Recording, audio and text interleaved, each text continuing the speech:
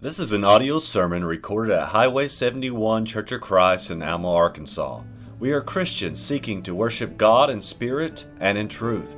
We would love for you to worship with us at 10:30 on Sunday mornings at 1808 Highway 71 North in Alma, Arkansas. The topic of this morning is hidden treasure. And as we were sitting out there talking, Clint brought up, he said, we were talking about different lessons we'd like to work on and that we'd like to hear. And he said, it'd be nice to hear a few more lessons on parables because that was how Jesus chose to teach. And I think sometimes we may be guilty of not teaching on parables quite as often because we figure, well, there's simple things that people already understand and we want to get into something deeper. At least that's what happens with me. And I was thinking, well, how foolish that is. Whatever our Lord and Master chose to do is far superior than anything we could come up with. And so this morning, this parable, these two actually that I have up on the board were on my mind. We have the parable of the hidden treasure and of the pearl of great price. So I want to start with a little story. Some folks, they're on a constant mission to unearth buried treasure, while others are fortunate enough to stumble upon it unexpectedly. Back in 2013, one of those unsuspecting group of people was actually a California-based couple. They took their dog for a walk, and they noticed a rusted can partially buried in the ground on their property. And they were shocked to find that this metal container was filled with $20 gold coins. And upon further investigation, the couple found several more coin-filled cans buried nearby on their property. These coins were minted from 1847 to 1894, and much to their surprise, there were nearly 1,400 of these $20 pieces, and in addition to that, they found 50 $10 pieces and 4 $5 pieces. And the worth of the collection just based on its original value would have been good. It would have been impressive, but the going rate for a single coin was estimated to be $1 million. Now imagine for a minute, that's close to $1,454,000,000. I believe this couple ended up getting $10 million in the end. But there's a coin expert named by David McCarty, and he said that was an amazing discovery that was unheard of in North America. And this is a picture of those coins there. I want to read to you the two parables. Matthew 13, verses 44 through 46. The kingdom of heaven is like treasure hidden in a field. When a man found it, he hid it again, and then in his joy went and sold all he had and bought that field. Again, the kingdom of heaven is like a merchant looking for fine pearls. When he found one of great value, he went away and sold everything he had and bought it. The first point that I want to make this morning is that a hidden treasure is always a pleasant surprise, isn't it? When we stumble across something that's unpleasant, we wouldn't call it a treasure. We call it a nasty surprise, You walk through my backyard after the dog's been out there and Ethan's not done his chore, and you might get a nasty surprise. But sometimes, when we're out and about, something of great value is there underneath our feet. When we consider the value of the kingdom of God, when we share the gospel with a lost soul, the first thing we should be doing is pointing out its great and pleasing value. And I think this is important because sometimes we get wrapped around what it cost, what we think it cost. And I'll tell you, the world definitely is focused on what is this going to cost me. If I choose to live like you're demanding Christ, what's it going to get me? And they're weighing the cost. And really, that's not how we should be doing it. Do you think that couple that found that can of coins for any minute stopped and think, well, how much effort it's going to be to dig that out of the ground? I wonder how hard it's going to be to count that money. Well, I know there's a lot of value there, but what a bother to go have it appraised. I don't think that they did that, do you? And I want you to secondly note that the treasure was indeed hidden. It had to be sought after. It was out of plain sight. It couldn't be just stumbled upon, and it wouldn't be found without looking. Because notice it says that when this man found this treasure that was hidden, he hid it again. And he went to go do something about it. He didn't want to lose what he'd found. Now, obviously, with treasure, you're thinking, well, I don't want somebody else to come along and pick it up after me instead of me. That's not going to happen with God's Word, but it can slip away from you. This treasure that Christ offers us. You know, as Jason opened us up this morning, we are reminded of our limited time on this earth, and it is possible to come in contact with God's treasure, but leave it behind thinking that we're going to come back and pick it up at some later date and never have that opportunity. You might wonder, why would God wish to hide such a great treasure from sight? So I want to turn to Matthew chapter 13 and read verses 10 through 16. And the disciples came and said unto him, Why speakest thou unto them in parables? He answered and said unto them, Because it is given unto you to know the mysteries of the kingdom of heaven, but to them it is not given. For whosoever hath, to him shall be given, and he shall have more abundance. But whosoever hath not, from him shall be taken away even that he hath. Therefore speak I to them in parables, because they seeing, see not, and hearing they hear not, neither do they understand.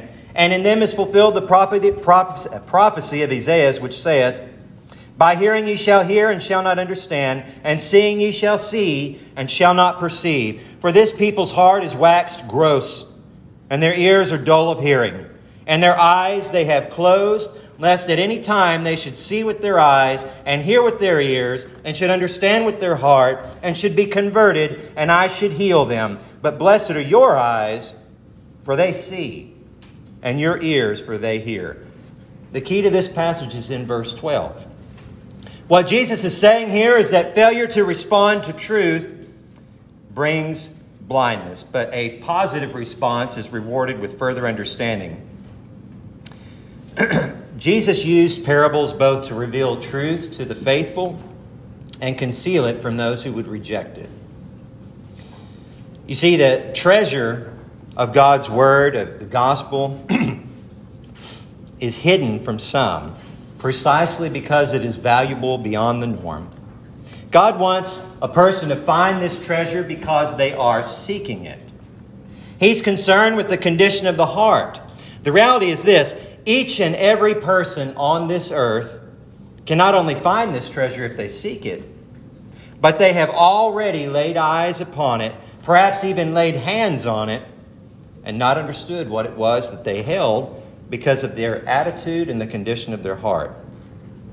I want to be clear, God is ever present in our lives. God doesn't hide himself where he cannot be found.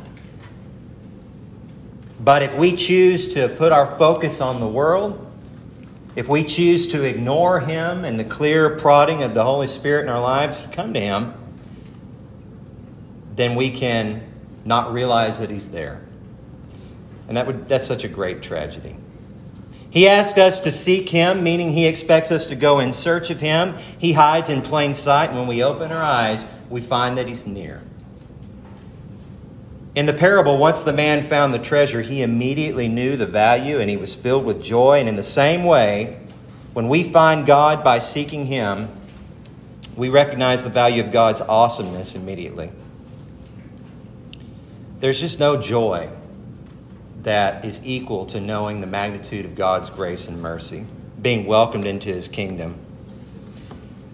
We've heard that. You've told people that probably. But sometimes people are confused as to, well, why exactly is God's kingdom valuable? As already pointed out, as soon as the man discovered the treasure, he realized its value was worth more than anything, and the joy that it brought him was immense. So too is the kingdom of God when it's been truly discovered. Now, I want you to imagine for a minute, you've got this present in front of you. It's elaborate, it's expensive, and it's unique. Now, whatever extravagance that you can imagine, it still would pale in comparison to opening the door to God's kingdom. Anything that we can imagine on this earth is nothing when we compare it to God's kingdom. We've all heard that, but sometimes we can't explain why that is. Sometimes people don't see the value. What is treasure? Do you ever think about the definition? It's wealth or riches, stored or accumulated. It usually consists of metal, coins, jewels, jewelry, money, possessions of some kind. Now, if you had a box of items estimated at $10 million, would that be worth much to you? What would you say if somebody plucked a piece of that out? And you have the whole portion here, and then you have a piece of it. Maybe they want to hand it to you a piece at a time. It's one gem or jewel at a time. Would you scorn that one jewel and say, no, I'm either going to have it all right now as I want it, or I'm not going to have it at all? Treasure is treasure regardless of how and when it comes. And I think sometimes the value of God's kingdom is misunderstood. It's not seen because people are not satisfied with how it's being revealed in God's wisdom to them.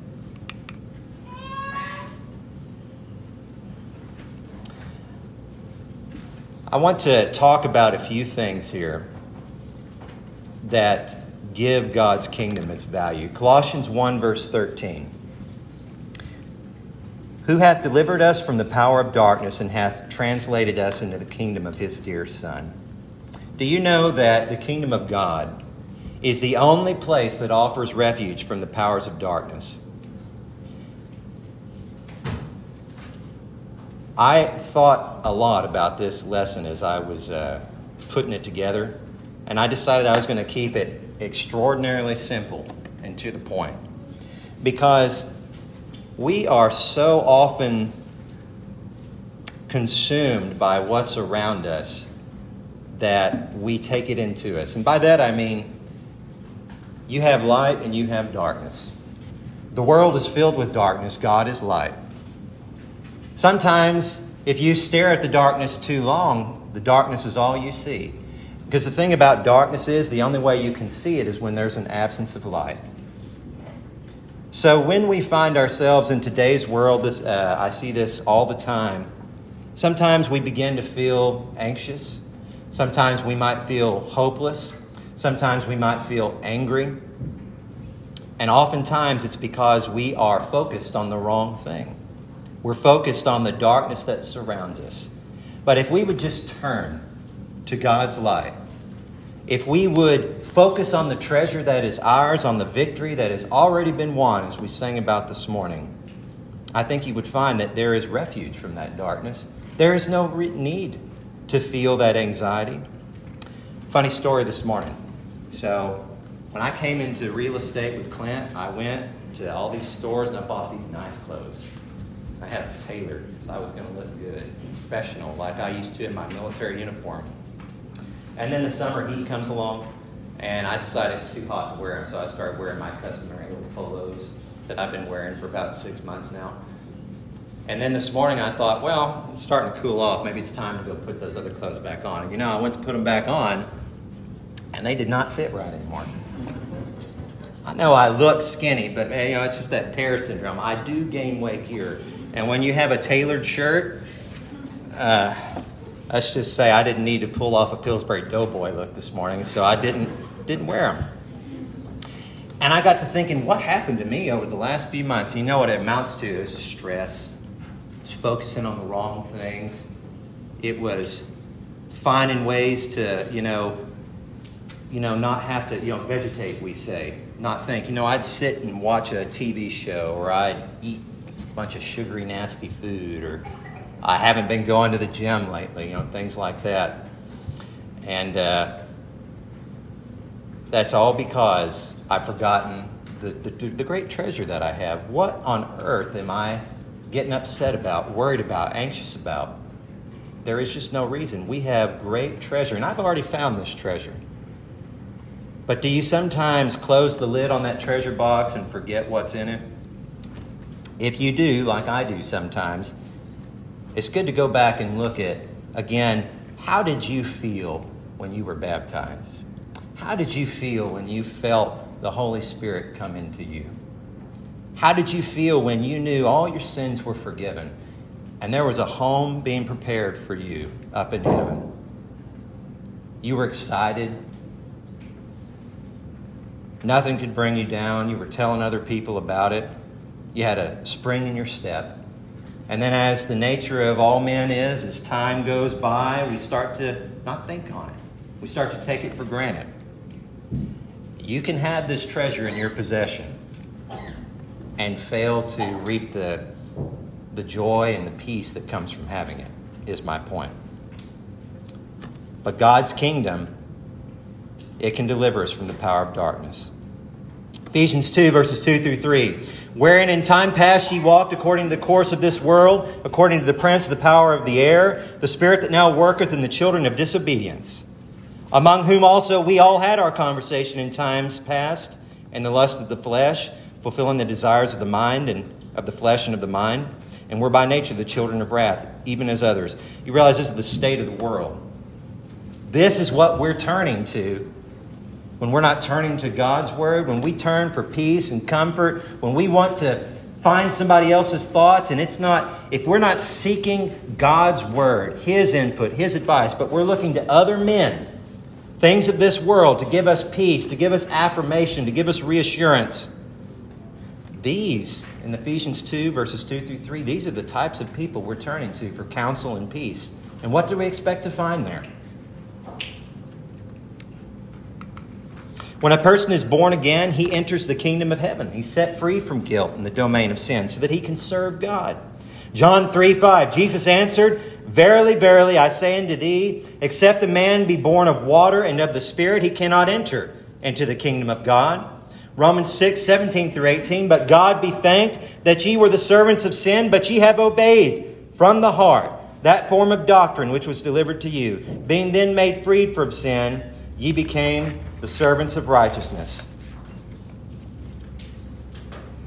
Have you been baptized? There's a big argument about, well, is baptism required? Is it a work of man? Is it a work of the Holy Spirit? Etc., etc. Here's what I'll tell you the Bible says. It says to do it. It says to do it. I don't care what you think about it. I don't care if I make you upset. Frankly, I hope I do make you upset. So if you don't believe that, so you'll go back and read for yourself. Because it's a matter of life and death. John 3 says, Except a man be born of water and of the Spirit, he cannot enter into the kingdom. And then it says in Romans 6 that Paul is thankful that these people obeyed from the heart. What are they obeying? The command. They repented. They acknowledged their need for a Savior. They proclaimed Christ publicly. They entered into the waters of baptism and were raised into newness of life. That is what they did. If that hasn't transpired in your life, frankly, you won't have peace. You won't have contentment. You won't have the treasure that you desire, and you'll constantly be looking for it. You'll constantly be uncertain. You'll constantly have questions. We're called to obey. God is a God worthy of obedience. Why wouldn't you obey?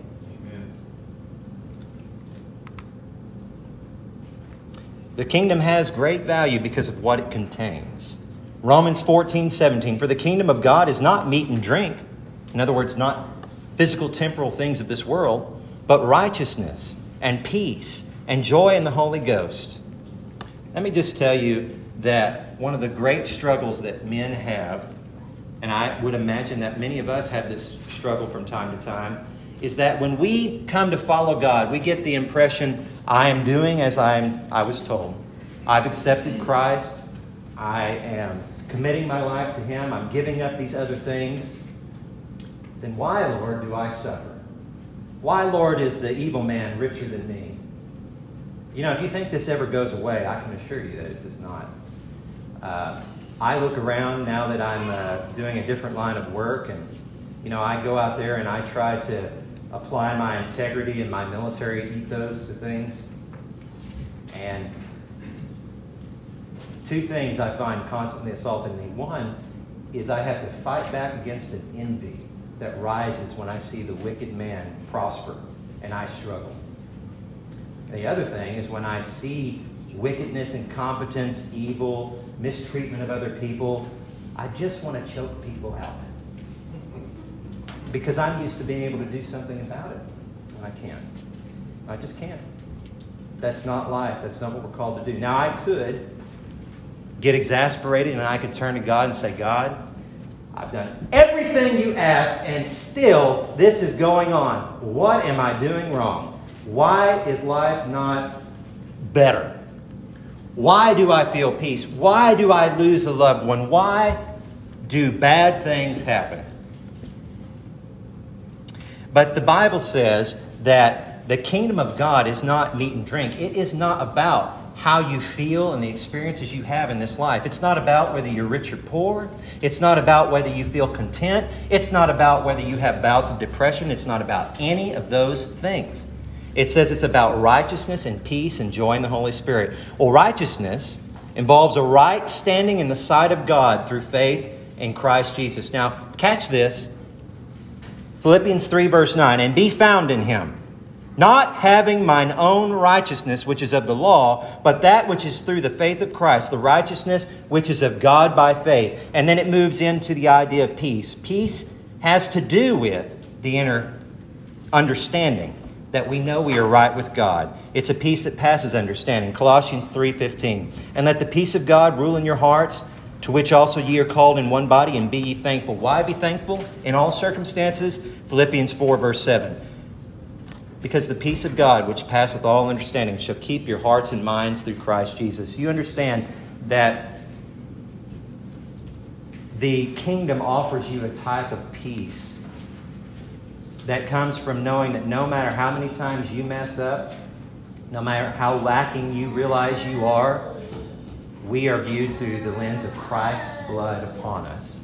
It is His righteousness alone that is going to save us, not ours. So it's not about what we do. You know, our joy should not be rooted in a cause and effect. God, I obeyed you today, so I expect blessing here tomorrow. It shouldn't be about that. It should be about knowing that no matter what we go through, the things that would bring a normal man down, the things that would break another, the things that might drive another to suicide, the things that would drive another to drug use, the thing that would drive a marriage to divorce, the thing that would lead to great agony over an unsaved child dying. Those would ruin ordinary men outside of the kingdom, but they cannot ruin us. Isn't that something to be joyful about? To take peace over? You'll feel grief, but you'll have peace. Now, if you don't, we're going to talk about that in a minute.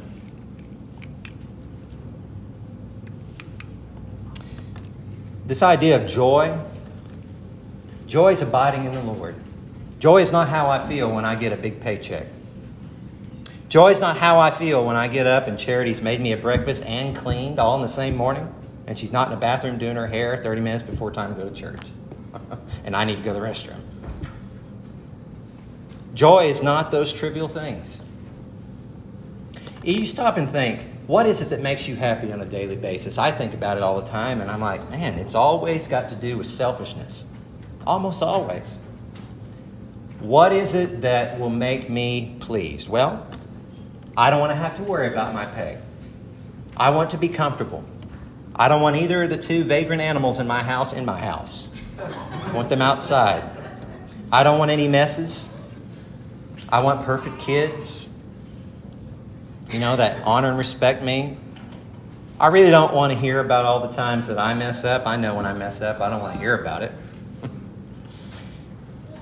I want respect. I want people to stop cutting me off on the road. I don't want somebody's lack of planning to have to become my emergency. I don't even want to have to deal with a slowpoke at a self-checkout lane at Walmart. For heaven's sakes, I'm in the self-checkout because I don't want to deal with the person, right? You think about it. These are the kind of things that come across our minds on a daily basis, are they not? And when our joy is based on those things, we really have no joy at all. Romans 15 verse 13 says, Now the God of hope fill you with all joy and peace in believing, that ye may abound in hope through the power of the Holy Ghost. We can be happy now. We just have to remember what we're happy for. We have to remember what brings true joy. And just think about the joy we're going to experience when Jesus comes again. 1 Peter 4:13, But rejoice Inasmuch as ye are partakers of Christ's suffering, that when his glory shall be revealed, you may be glad also with exceeding joy. Jason Kelly stood up a Sunday ago or something like that, and he made a little commentary before one of his songs. And he said, I remember a time when I was afraid of the Lord's return because I was worried that there would be that one sin that I'd committed maybe 30 seconds prior that I hadn't had time to ask forgiveness of yet, and I'd be straight on my way to hell just because of bad timing. And he said, as I got more mature in the faith, I began to realize that, thank God, it's Christ's righteousness and not my own that has secured my hope, and that is my treasure. And so we can take great joy at the return of our Savior. You look at the state of the world today. If you cannot say as a Christian, even so, come, Lord Jesus, come, right now. If you're unable to say that, it may be that you haven't fully grasped hold of that treasure that He's offered you. The kingdom is valuable because it is destined to eternal glory. 1 Corinthians 15, 22 through 24. For as in Adam all die, even so in Christ shall all be made alive, but every man in his own order. Christ the firstfruits, afterward they that are Christ at his coming. Then cometh the end, when he shall have delivered up the kingdom of God, even to God, even the Father, when he shall have put down all rule, all authority, and power. We can be joyful even in this world because Christ has already won. God is on the throne. He's the God of the good times and He's the God of the bad times. And He sits up there during the worst times when it seems man has got the edge on everything and we see all these evil plans and machinations of people. And you know what God is doing? The Bible says He's up there looking down with a snort of derision. It's like God is doing this. You think you've got it all figured out.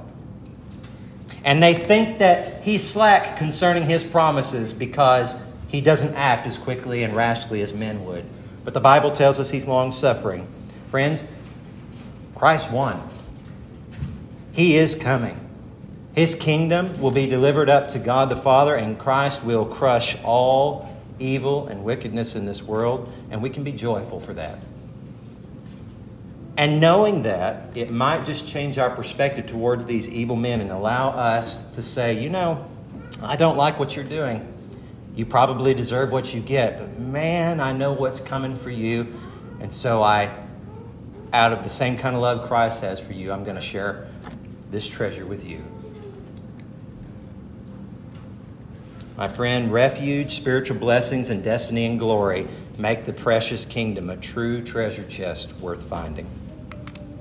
And we must be willing to give everything up. The man sold everything he had to buy the field. In the same way, when we seek God, we realize that there's no earthly riches that come close. In verse 45, we read about that merchant. He was actually looking for the fine pearls. And when he found them, he sold everything and he bought it. Now, we've always been taught probably that we're supposed to give up things in order to accept Christ. And that's true. But I want to tell you the story of Jim Elliot. He's a missionary. Jim knew Christ from an early age. He was never afraid to speak about Him to his friends. At age 6, Jim told his mother, "Now, Mama, the Lord Christ can come to us whenever He wants," because he'd just been baptized. He said he could take our whole family because now that I'm saved and Jane is still too young to know Him, we're all good to go. In 1945, Jim traveled to Wheaton, Illinois to attend Wheaton College, and his main goal there was to devote himself to God. He had no time for girls at this time, although he did later marry. He was recorded as saying, it reminded me of the Apostle Paul. He said, I've never seen a domesticated man that was fit for adventure. He wanted to go do work for the Lord. He recognized the importance of discipline in pursuing this goal. He would start every morning with prayer and a Bible study, and in his journal he wrote, "None of this gets to be old stuff, for it is Christ in print, the living Word. We wouldn't think of rising in the morning without a face wash, but we often neglect the purgative cleansing of the Word of the Lord. It wakes us up to our responsibility." And Jim's desire to serve God by taking his gospel to the gospel to unreached people of the world began to grow while he was at Wheaton. He met his future wife during that time. In June of 1950, he traveled to Oklahoma to study at the Summer Institute of Linguistics, and he learned how to learn and speak unwritten languages because he was going to Ecuador eventually, to some of those lost tribes that had been unreached. In February 1952, Jim left America to travel to Ecuador with Pete Fleming, and in May, Elizabeth, his wife, moved to Quito, and, well, this is when they began their courtship. They flew on an aircraft after settling among the Quechua Indians and decided that they were going to reach it's called the Waodani tribe. They lived deep in the jungles. They hadn't had any contact with anybody else, and they had a penchant for killing everybody who came close. And it was these people that he wanted to reach out to. So these guys, there was 4 of them, they began to search, and they found a sandbar in the middle of the Curaray River, and they used it as a landing strip, and that was the first contact they made with these Waodani Indians. And they attempted to share the love of Christ. Well, that was their goal. At their first meeting, one man from the tribe, they called him George. He lied, basically, this guy, he lied to his tribe about the men's intentions. And this lie that he told led to these warriors planning to attack the missionaries when they returned. The interesting thing was they took George up in the plane and took him around for a flight and really tried to love on him. And their goal was to get him to take some knowledge of the gospel back to the tribe. Well, when they came back, they got out and 2 women appeared out of the trees. And, Jim got all excited.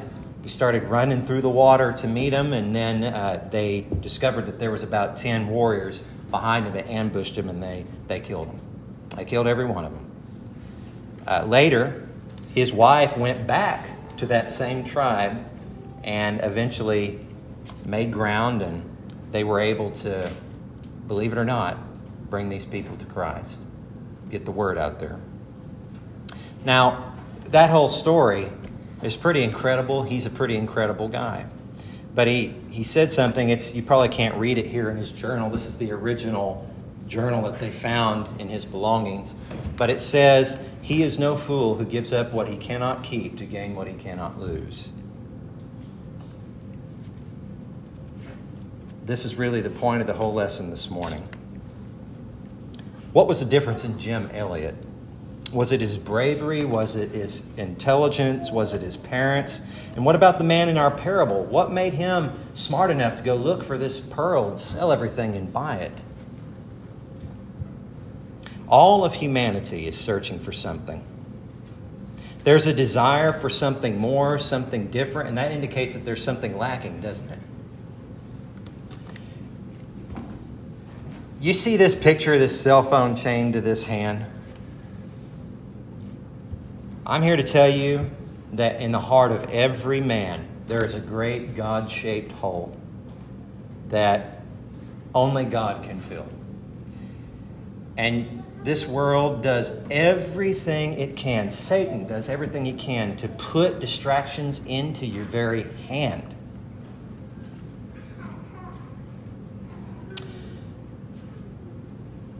It breaks my heart because I see the young people that I know and love.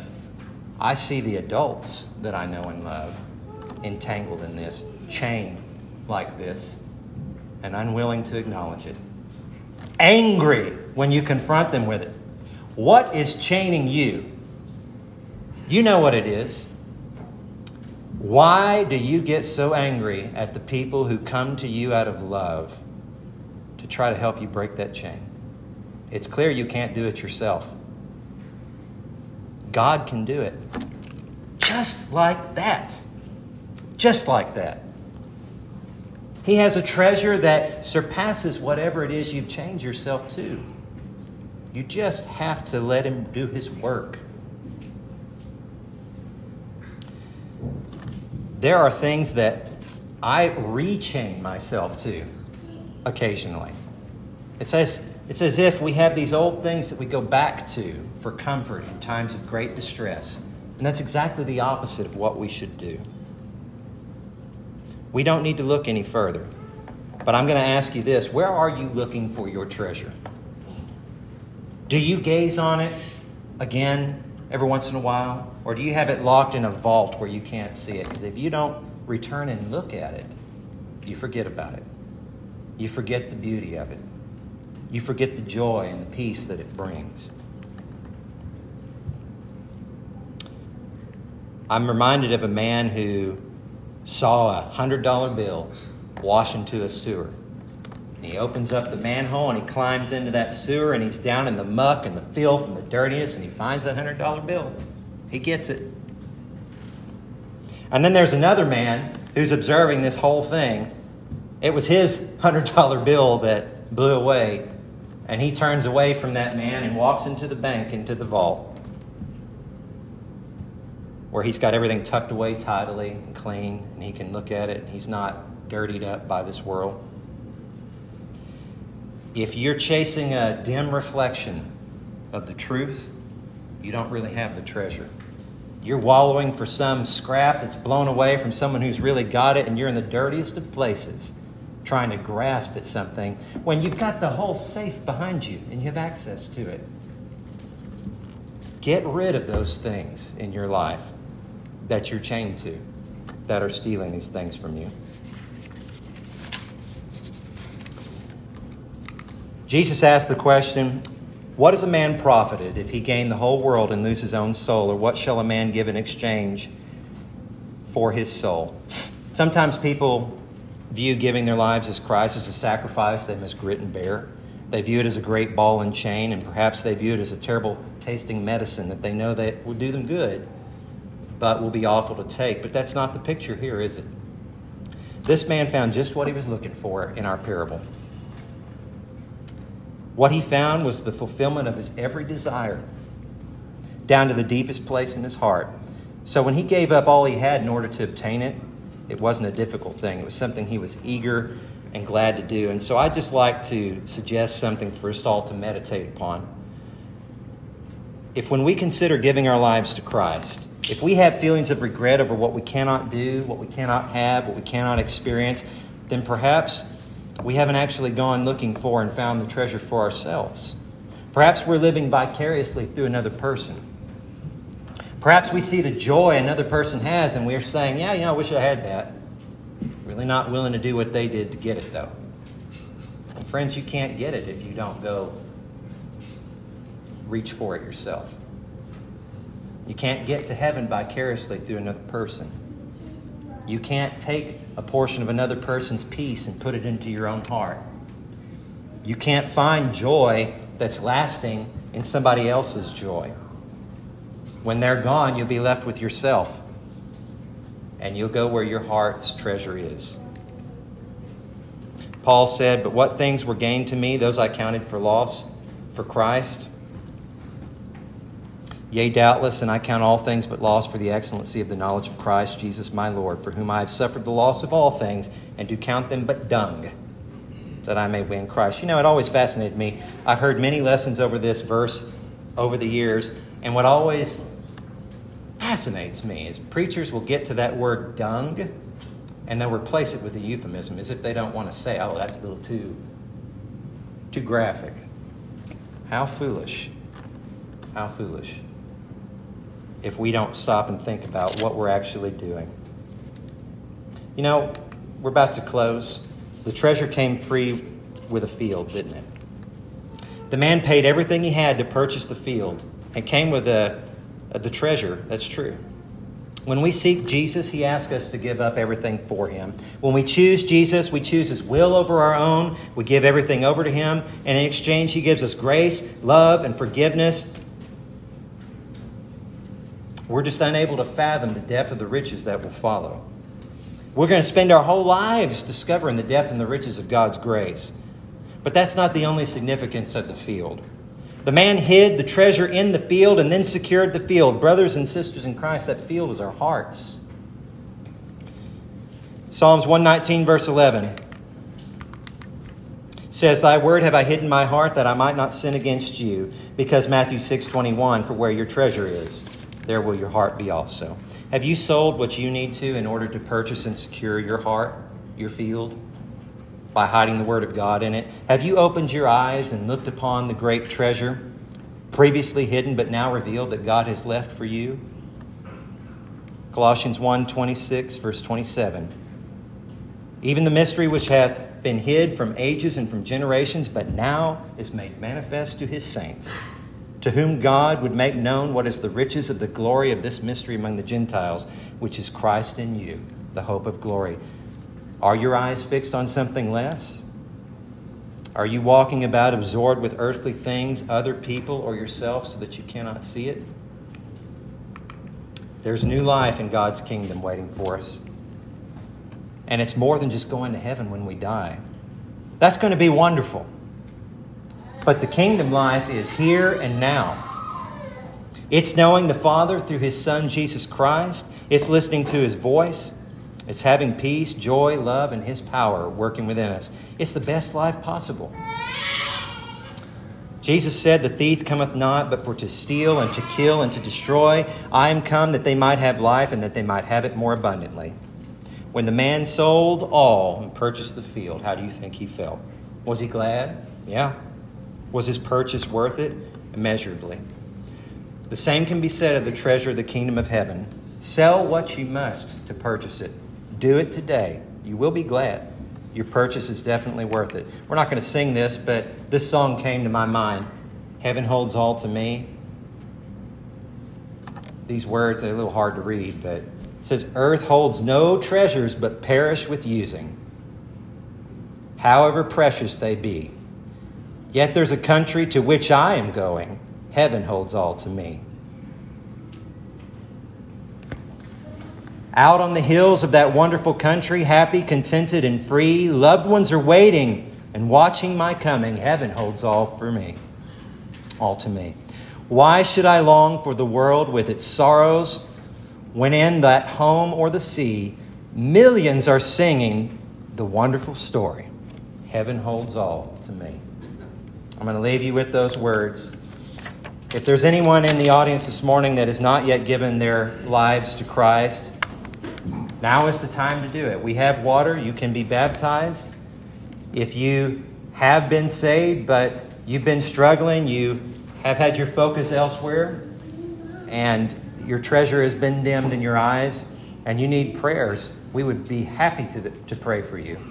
All I know is that we have no excuse to not be filled with peace and joy and love and happiness and great joy and be excited about the coming of the Lord. We just have no excuse. So let's be so as we stand and sing the invitation song. We hope you have enjoyed this message recorded at Highway 71 Church of Christ. If you have questions concerning this message or would like to set up a study, please call 479-647-2658. May God bless you.